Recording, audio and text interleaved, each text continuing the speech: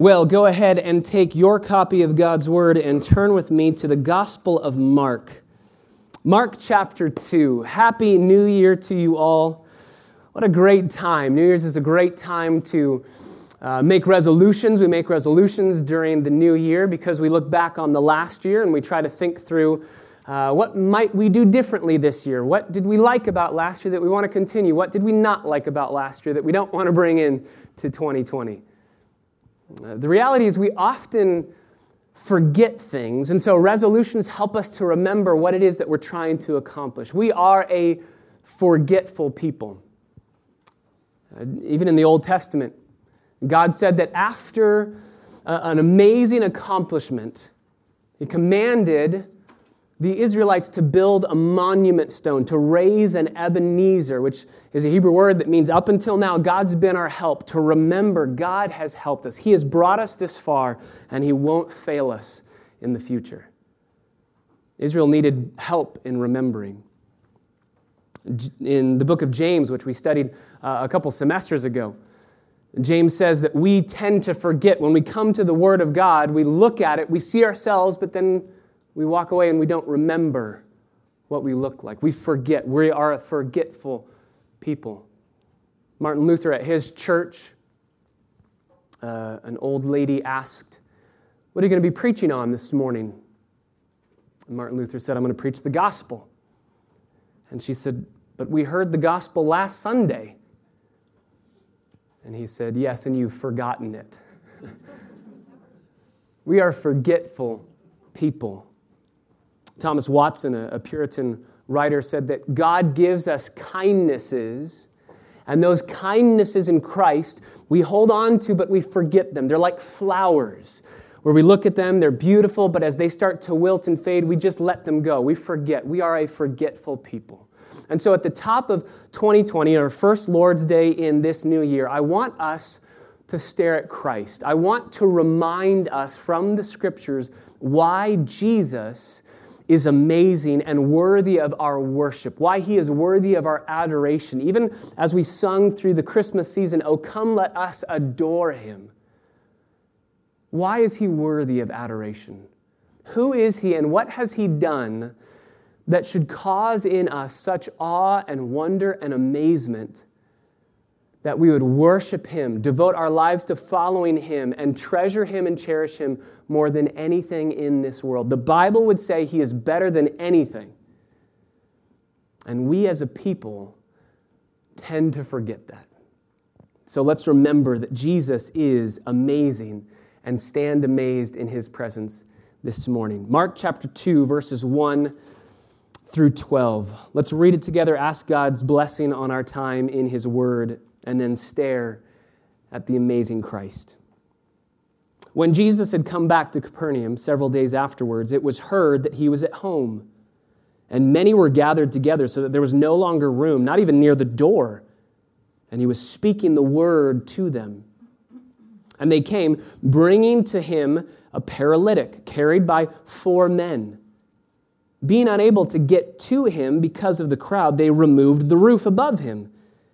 And when they had dug an opening, they let down the pallet on which the paralytic was lying.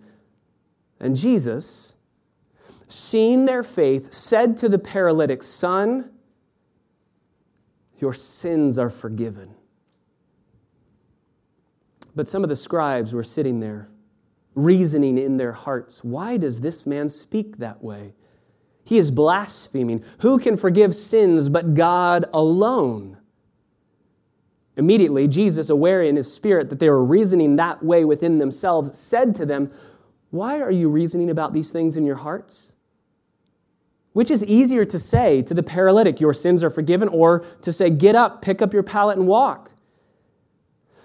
But so that you may know that the Son of Man has authority on earth to forgive sins," Jesus said to the paralytic, "I say to you, get up, pick up your pallet, and go home." And he got up and immediately picked up the pallet and went out in the sight of everyone, so that they were all amazed and were glorifying God, saying, "We have never seen anything like this." Father, we thank You for your word, which shows us Jesus. We thank you for your word, which will give us the ability to be freshly amazed at Christ, to stand in awe of who he is. He is amazing. We want to be like these people who see what he has done and go out glorifying God. Even as we learned this morning in Sunday school, we don't want this to be a lecture where there's more knowledge that's given. We don't want this to be a motivational speech where there's action steps that we walk away doing more things. We want this to be a sermon, a biblical, Christ-centered, Christ-exalting sermon where we walk away worshiping in awe of who Jesus is. What we want, what we are asking for, is impossible apart from your Spirit doing the work in our hearts. So, Holy Spirit, open our eyes to behold wonderful things from your law. Show us Christ, and may we stand amazed in his presence. We pray it in his name for his glory. Amen. Mark chapter 2, verse 1 opens up with Jesus coming back to Capernaum. He had been away because he began his ministry teaching. And then as he was doing miracles, people would grab onto those miracles and say, I want to follow Jesus because I want to see more miracles. He's this amazing magician. And so Jesus, at the end of Mark chapter 1, secluded himself away and didn't want to be near the crowds anymore because he didn't want them following him just because he was doing miracles. We even see that in verse 1. He's in Capernaum. Several days afterwards, it was heard that he was at home, and many are gathered together so that there's no longer any room, even in the house near the door, and he's speaking the word to them. He's teaching them. He doesn't want to be known primarily as a miracle worker. He wants to be known for the message that he is proclaiming, the message of the gospel. So he comes home, but he can't stay hidden. It's heard that he is at home, and everybody gathers around in this house, verse 2. And there's no room in this house. No air conditioning in this house as well. So you can only imagine how badly this house smelled. No deodorant, no air conditioning, all huddled around Jesus, listening to him teach, shoulder to shoulder, maybe a very sweaty environment, but you just want to see this man. He's amazing. You want to hear him and you want to see what he's going to do. And so, since there's no room near the door, there's no room anywhere there, but specifically, Mark tells us that there's no room even near the door. There's no place to get into this room.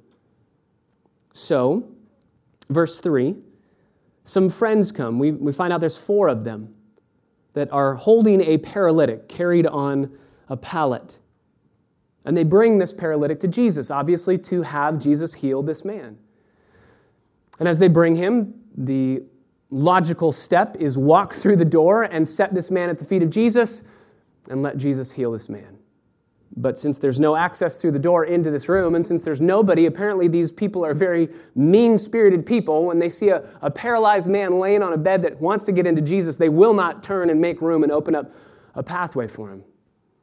So the only logical next step is go up on top of the house, cut a hole in the house, in the roof, and drop the man through. So they get a ladder, they go up on the top of the house, they cut a hole in the roof. Now, roofs back then were not like roofs today, where there's all this tar work and all these different layers. It was practically just some wooden beams with some palm branches on top of it, maybe with a little bit of mud and clay to kind of keep the sun from just shining brightly into the house. And I've heard many people, I've read many commentators that say, so it wasn't that big of a deal. They're just kind of pulling back a palm branch to drop this man in. Yeah, but they're still cutting a hole in the roof. Right? What is the owner of this house thinking? This is my house, this is my roof. I don't think I'm ever going to host a church party ever again at my house. Right? What are we going to do? Maybe after Jesus heals this man, everybody applauds and says, yes, this is awesome, he's healed him. And then as they all leave, maybe this man says, Jesus, can you stick around? Just one thing. Could you fix that? They carry this man. What amazing friends to carry this man to Jesus. Verse 4, being unable to get to him because of the crowd, they removed the roof above him. When they had dug this opening, they let down the pallet on which the paralytic was lying. They want this man to be healed. I wonder how long it took them to figure out where Jesus was. If somebody has their ear to the palm branches. He's over here, and they kind of lift it. Nope, he's over there. Go over there. He's over here. Maybe they tried dropping him in one time. Nope, we're not even close. Go back up, move over. Then they drop him down. And finally, with all this commotion happening, they drop this man right in front of Jesus.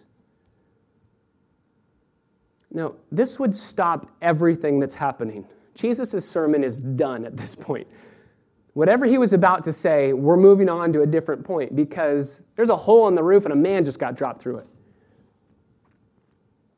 And the man obviously wants to be healed. And the friends want this man to be healed. And Jesus takes notice of the man. In verse 5, he says to the man, the paralytic, my Bible says son. It's a term of endearment, friend, child. My friend, my dear friend. This man's heart must be racing at this point. I didn't think I was going to be able to see Jesus. The door was jammed. There were people there. They weren't letting me through.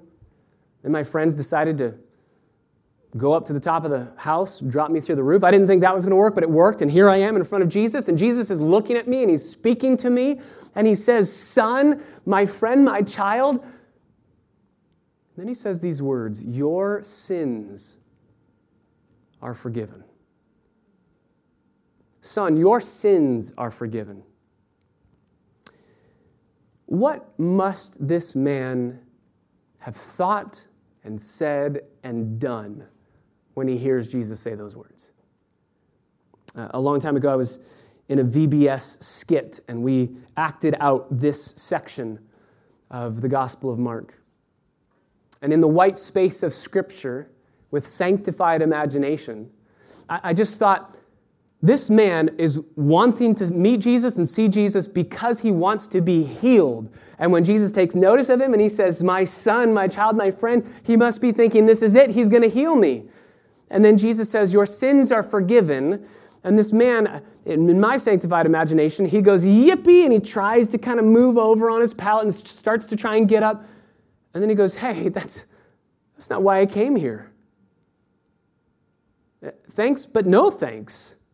What I wanted was healing. I mean, imagine the friends up on the roof as they see Jesus take notice of their friend, and they go, this is it, the plan's working. He goes, my son. They go, yes, and your sins are forgiven. Hooray, wait, no, that's the wrong thing.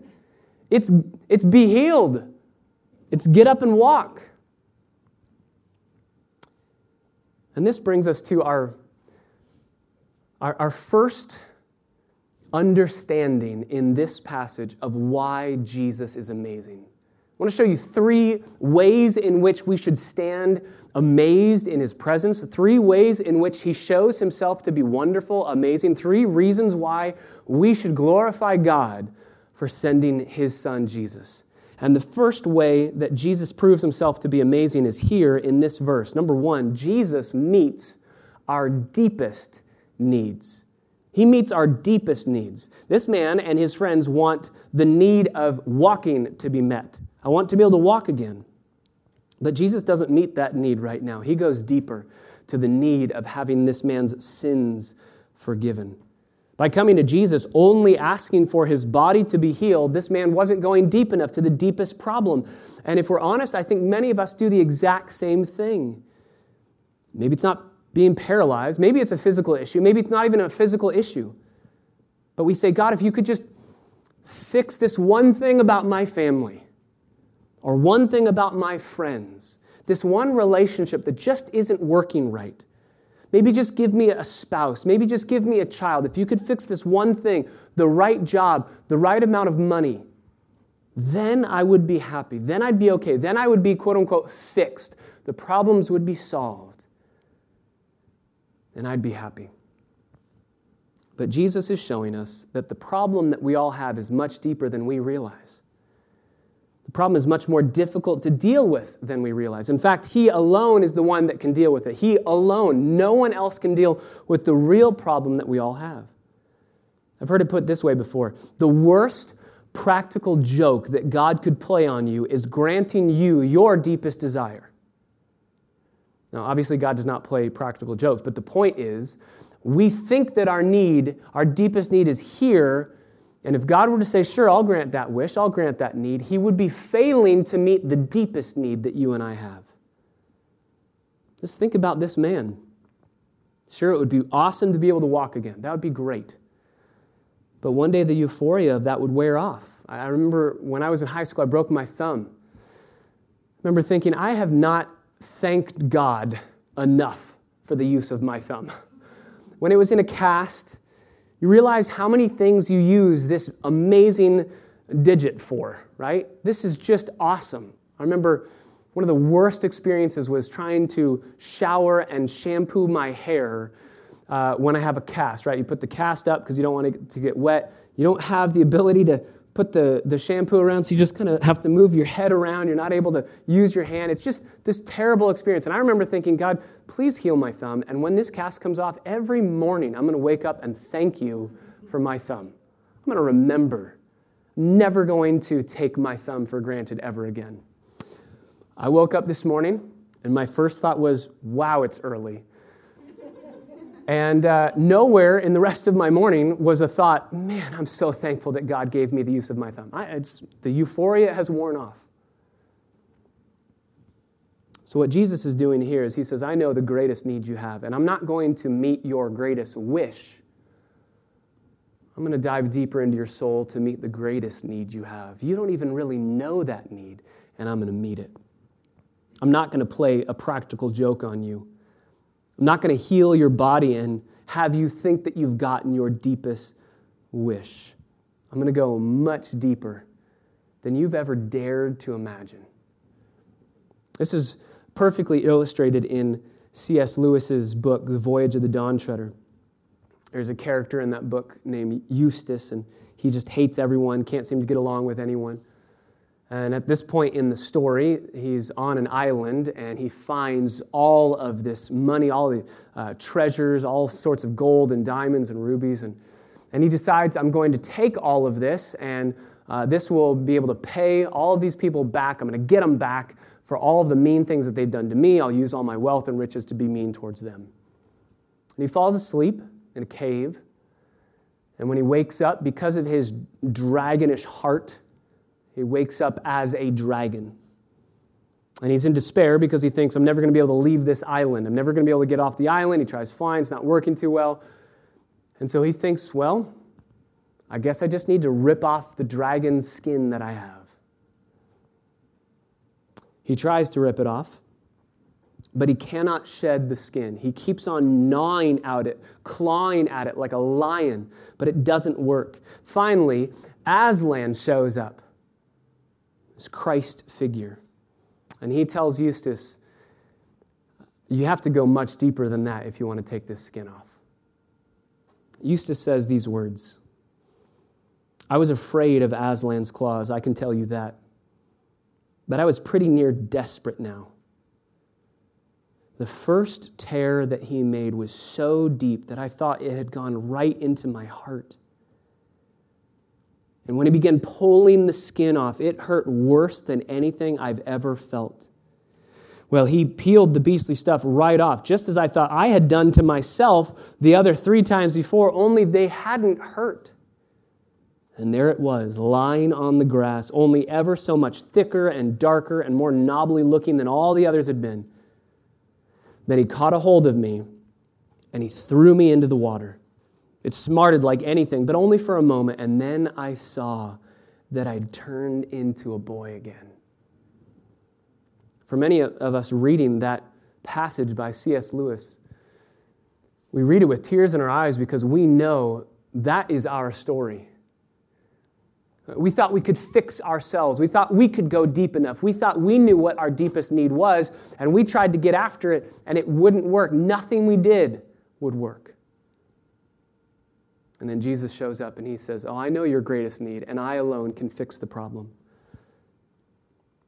And he does with this man. Son, your sins are forgiven. The first reason that we can stand amazed at our Savior, both now and on into this year and into eternity, is that we can trust he's going to be meeting our greatest needs, our deepest needs. He did it at the cross by forgiving us of our sins, paying the penalty for our sin, and therefore if he's done the hardest thing, we know he's going to keep on meeting our needs, our deepest needs. So if you feel like God's not meeting the need that you think is your deepest need, then you're probably not looking deep enough. And we know that Jesus will go deeper to meet our greatest need. The second reason why we can stand amazed is still in verse 5. Why we can stand amazed at Jesus is because he offers, secondly, forgiveness apart from works. He offers forgiveness apart from works. He just tells this man, your sins are forgiven. This is going to tick off the Pharisees because in a Pharisaical mindset, you have to do things to make yourself right before God. You have to cleanse yourself. You can never have a clean slate given to you. And yet that's exactly what Jesus does. He said, your sins are forgiven. I'm going to give you a clean slate now. He never told this man, if you do these things, if you say these things, if you act this way, then I'll grant you forgiveness. No, he just said, son, your sins are forgiven. He knew his greatest need. He met the greatest need. And he does it apart from this man working at all. The Pharisees are going to be angry at that. Verse 6. Some of the scribes were sitting there and reasoning in their hearts. Why does this man speak that way? He's blaspheming. Who can forgive sins but God alone?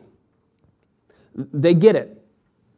They get how weird Jesus' statement is. Jesus says, son, your sins are forgiven. And they say, you can't say that because you're claiming to be God.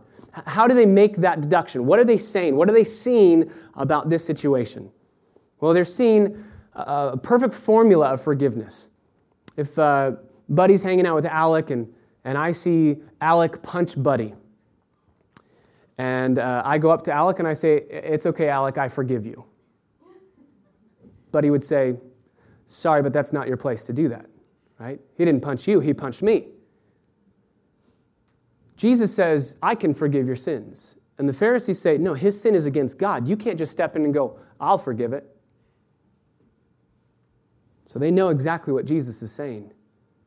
Oh, I can forgive it because you sinned against me. You have sinned against me, and therefore I can forgive you. And Jesus knows what they're thinking.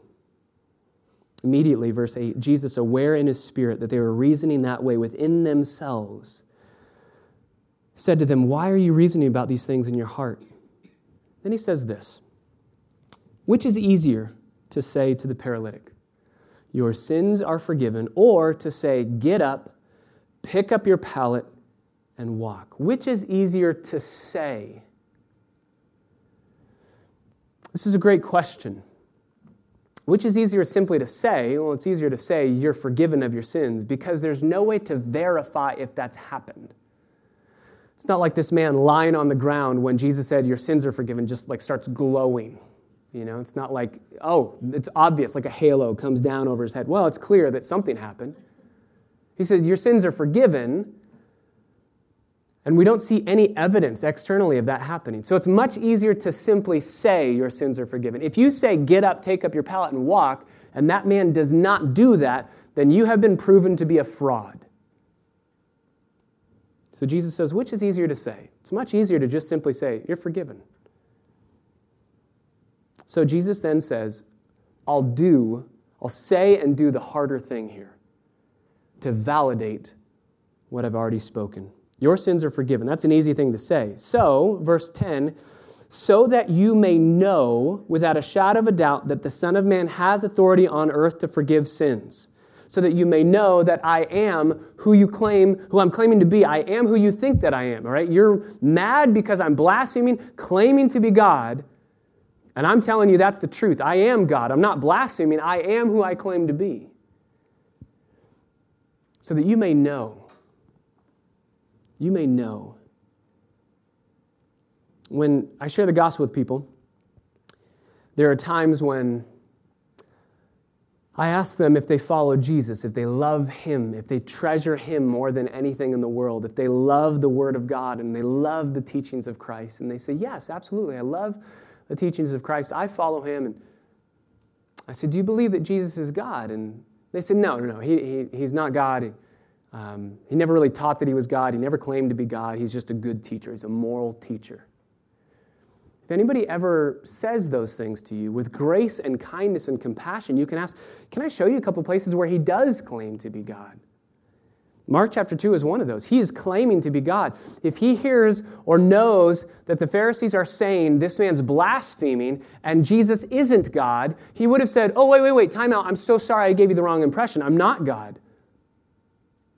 But instead he says, oh, no, I'm not blaspheming. I am God. So that you may know that I have the authority to forgive sins. Only God has authority to forgive sins. I have authority to forgive sins. Therefore, logically, I am God. You can go here to show people, no, he's claiming to be God.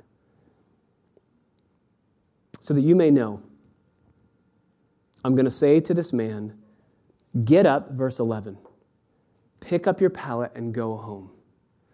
And the man's going to do it, verse 12. He gets up and immediately picks up his pallet, went out in the sight of everyone, so that they were all amazed and were glorifying God, saying, we've never seen anything like this. Jesus doesn't just deal with the problem physically that this man has. He deals with the effects of the problem. This man's lying on a pallet. Who knows how long he's been paralyzed for? And Jesus says, get up. And he gets up. That's miraculous in and of itself. But then the man just walks home. No physical therapy needed. No years of stretching and regaining strength. I mean, his muscles have atrophied, and in a moment, they're back to normal. And this is the pattern that we see all throughout the Gospel of Mark. When Jesus heals Peter's mother-in-law in chapter 1, he heals her, and then it says that she gets up and starts serving meals, starts cooking. Jesus takes care of the problem, the sickness, and the effects of the problem as well. She's not feeling groggy for weeks afterwards. No, instantly healed, and she starts cooking. When Jesus heals Jairus' daughter in Mark chapter 5, she's dead. And he says, come alive. Wake up. She wakes up. So that in and of itself is amazing. But I don't know what it would be like to wake up from death. I don't know how you feel. I'm guessing that it's worse than I feel when I wake up from a nap. And I feel very groggy, like, hang on, I need to get my bearings. I don't know where I am or what I'm doing. She's dead, and she comes to life. And then she instantly starts running around in the house, like a little 12-year-old girl would do. Jesus takes care of the problem and the effects of the problem as well. And here he does the same thing. He takes care of the physical problem, and the effects of the problem are instantly gone. And this is the third reason why we should stand amazed in the presence of Christ, at who he is and what he's done. Not only does he meet our deepest need, not only does he offer forgiveness apart from our working, he justifies us apart from our working. But number 3, and finally, he validates all the claims that he makes. He backs them all up. He validates all the claims that he makes. He says, I am God, and then he backs it up. I can forgive sins, and then he says, let me prove it to you. He validates all of the claims that he makes. And he does it in such a way that in the end of verse 12, everyone goes out amazed. It's out of their mind. They're blown away at what they've just seen. And they're glorifying God, saying, we've never seen anything like this. This man speaks differently than anyone we've ever seen. This man acts differently than anyone we've ever seen. He has authority on earth not only to teach in a different way than we've ever heard, but also to heal, to cast out demons. This man is amazing. He validates the claims that he's making. This, by the way, helps us understand what miracles are for in the Bible. A lot of people terminate on byproducts of the miracles. They terminate on secondary reasons why Jesus performs miracles. Jesus is definitely teaching and preaching as he's doing miracles. He's giving us object lessons and he's making analogies. He's pointing us to greater realities. He's giving us signs and wonders about who he is. He's loving the lost. He's helping the hurting. He's reversing the curse. He's shining forth his glory. He's doing all of these things. But the primary reason why any miracle is ever done in the Bible is to validate a claim that's been made. Go all the way back to the Old Testament. God tells Moses in the book of Exodus to go to Pharaoh and to say, let my people go. Moses says, I don't think Pharaoh's going to like that. And so when I go and I show up, who should I say has sent me? Because I'm sure he's going to ask, who has sent you? And God says, tell him, I am has sent you. I am that I am. Yahweh has sent you. And he says, that's great, thank you, but I don't think he's still going to believe me. I don't think that he's going to understand what I'm saying, and I don't think he's going to let my people go. So how can I prove that it's you sending? Remember, God offers him these miraculous signs. Put your hand in your coat, pull it out, it becomes leprosy, put it back in, pull it out, it's clean. Throw the staff down, it will become a snake. Pick it back up, it'll turn back into a staff. That's all to show the Pharaoh the claims that I'm making are true. I'm not making this up. I'm validating what I'm saying. Jesus does the same thing. Paul did the same thing. When Paul made claims, he would validate them. The apostles would validate the claims that they were making about the gospel and about who Jesus was through the miracles that they would perform. So too here, Jesus is saying, his claim is staggering. I am God. I am a human and I am God at the exact same time. And let me prove it to you. Let me prove it to you right now. And so he does. He validates every claim that he's ever made. So, Jesus says, which is easier to say? Your sins are forgiven, so let me validate it by doing something. The irony of that statement is, which is really easier to do? The irony of that statement is, it's much easier to simply heal a man for Jesus, because in order to forgive this man, Jesus is going to have to go to the cross. He's going to have to die on a cross. He's going to have to bear this man's sins and the penalty for this man's sins on the cross so that he can in turn offer this man forgiveness. It's a beautiful irony in what Jesus is saying. Which is easier to say? Well, it's much easier to say your sins are forgiven. Which is easier to do? Well, it's a much harder thing to forgive sins. Only God can. And so Jesus says, let me validate the claims that I'm making about who I am and about what I can do by offering miraculous healing physically here and one day offering miraculous healing spiritually at the cross. Why should we stand amazed in the presence of Christ? Why in this new year should we be freshly amazed and adoring and worshiping our Savior, standing in awe of who he is? Because number one, he meets our deepest needs. He has already met your deepest need. If you are a believer in Jesus Christ, you know that your greatest need is not something physical. It's not something relational with other family members or with friends. It's not your job. It's not your work. It's not the amount of money you make. It's none of those things. Your deepest need, my deepest need, is that the penalty of my sin be paid by the work of another. My deepest need is to be reconciled to God as a friend and no longer to have him be my judge. As we heard this morning in Sunday school, my deepest need is not just a motivational speech that will help me to do better things, to try harder, and to work at religion. My deepest need is that somebody else would do the work for me because I can't do the work myself. Look back on 2019 and you see so many failures. I see so many ways I failed so many different people. Sin just seems to reign in 2019. And you look at so many sermons, if I can use that word, so many people that preach, you know what, just try harder in 2020. Just work harder, just be better. Make some resolutions to just be a better person. Some people might say, okay, I'll do that because I'm awesome. I can do that. And in pride, they think, I can work harder. Some people might say, I can't do that. And in despair, they are hopeless. And that's where the beauty of the gospel comes right in the middle. To say that, oh, you are far worse than you ever imagined. But you are far more loved than you ever dared to dream. And there is one who has done the work in your place, on your behalf, not because of anything you've done, but because of his great love for you. There is somebody who has done the work. You don't have to be hopeless. You're not hopeless because the work of another can be placed into your account. That's why we celebrate Christmas. Jesus shows up in the incarnation. He becomes a little baby so that he can live a human life. And he does so without ever sinning once. In thought, in attitude, in action, he never sins. So that he wins for us a perfect record of righteousness, a 100% in living life. And then at the cross, he says, here, I'm going to give you that perfect record of righteousness. I'm offering you a perfect record, as if you've never sinned, because I never sinned, so I'm going to give you my sinlessness. And I'll take from you your sinfulness. We don't have a B minus in the category of sinfulness. We don't have a D plus. We have an F minus, if that's a thing. We have worse than failing.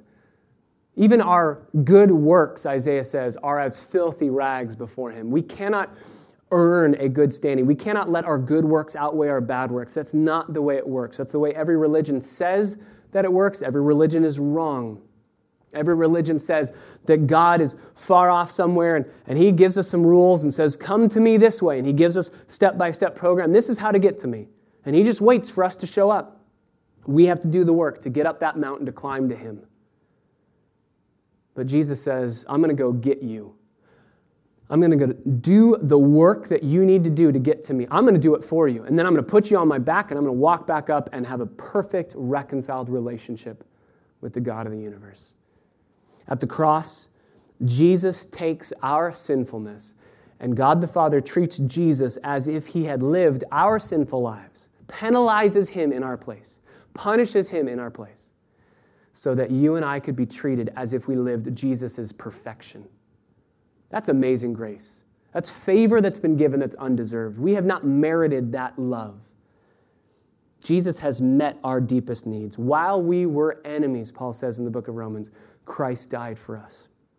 We didn't even know it was a need, and he met it. Jesus offers us forgiveness apart from works. He offers us forgiveness. This is the beautiful doctrine of justification, that Jesus does all the work so that we can just rest in his finished work. That's why on the cross he cries out, it is finished. I've accomplished it in full, paid in full, nothing left for you and I to do. We hear that question often in evangelism. If you were to die tonight and stand before God and God were to say, why should I let you into my heaven? What would you say? Most people would say, I tried hard, I was a good person, I didn't do these awful things. My answer to that question is you should not let me into heaven. I shouldn't be there. I have done nothing to deserve or earn getting into heaven. All I've done on earth is deserve hell. But you said in your word that you sent Jesus, and he did work in my place, on my behalf, only because of his amazing love and to show forth his glory, and with as much of my heart as I'm able to. I have clung to him. I'm clinging to him. So why should I get into heaven? It's because of the work of Jesus Christ, not me. I have nothing to show God to say, here's why. I just have faith in Christ. I cling to Christ. I trust in him. And he's the reason why I can go to heaven. He offers forgiveness. He justifies us apart from our works. We should stand amazed at Christ because he meets our deepest needs. He offers forgiveness apart from us working, but there is a work that needs to be done in order to be forgiven. And Jesus says, I'll do the work for you. And finally, he validates the claims that he has made. He validates them here in Mark chapter 2. He validates them at the cross when he said, nobody takes my life from me, I lay it down. And so he gives up his spirit at the end. It's finished. Father, into your hands I commit my spirit. And then finally, his entire redemptive work is validated 3 days later at the resurrection. Right? This is in the very beginning of Romans, that Jesus is proven to be the Son of God with power by the resurrection from the dead. The resurrection validates every claim that he ever made.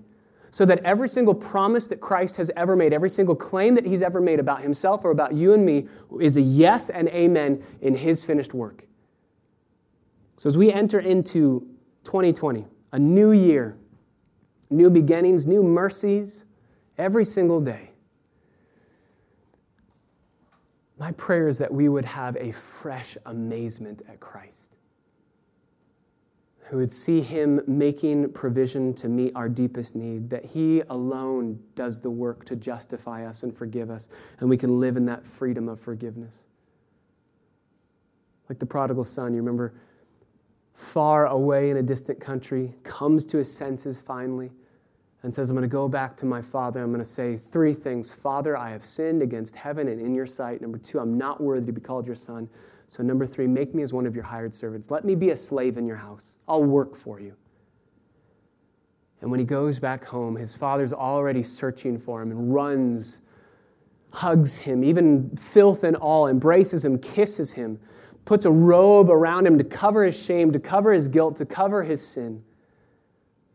And then that prodigal son says, Father, I've sinned against heaven and in your sight, and I'm not worthy to be called your son. But before he can say the 3rd thing, let me work for you, the father cuts in and says, you are my son. Here's a signet ring of authority. You're back in the family. Jesus did all of the work. He doesn't even allow us to participate in the work of salvation. He says, let me do it all for you. And that is a truly unbelievable claim. What wondrous love is this, O my soul? And so he validates it. It's too amazing to believe. And he goes, yeah, let me prove it's true. I'll die and I'll rise from the dead to prove once and for all it's true. This is why we celebrate communion. Brothers and sisters, we celebrate communion to remind ourselves it's true. You are forgiven. His mercy is more. We sang it earlier. His mercy is more than every sin you've ever committed. So as we enter into this new year, we're going to sing and then we'll participate in communion together. As we enter into this new year, what a perfect time to participate in communion. To remember and be freshly amazed at the work of Christ. That you have been forgiven by his work. His body broken for you. His blood poured out for you. His love for you has forgiven you. Father, we thank you so much for your amazing kindness in sending Jesus. We were hopeless apart from his work. Apart from him doing the work, we would have no hope. And therefore, we are blown away by him doing what we could never do. Thank you, Jesus. We want to adore you, and we want to respond the way that these people responded, amazed. But we don't want that amazement to die off. We want every time we gather together to be freshly amazed by Christ. And that's why we sing, to remind each other of the amazing nature of Jesus' person and work. So, Father, as we prepare our hearts now to participate in communion and enjoy fellowship with Christ, I pray that you would encourage our hearts, that the Son has set us free and we are free indeed. Pray in the name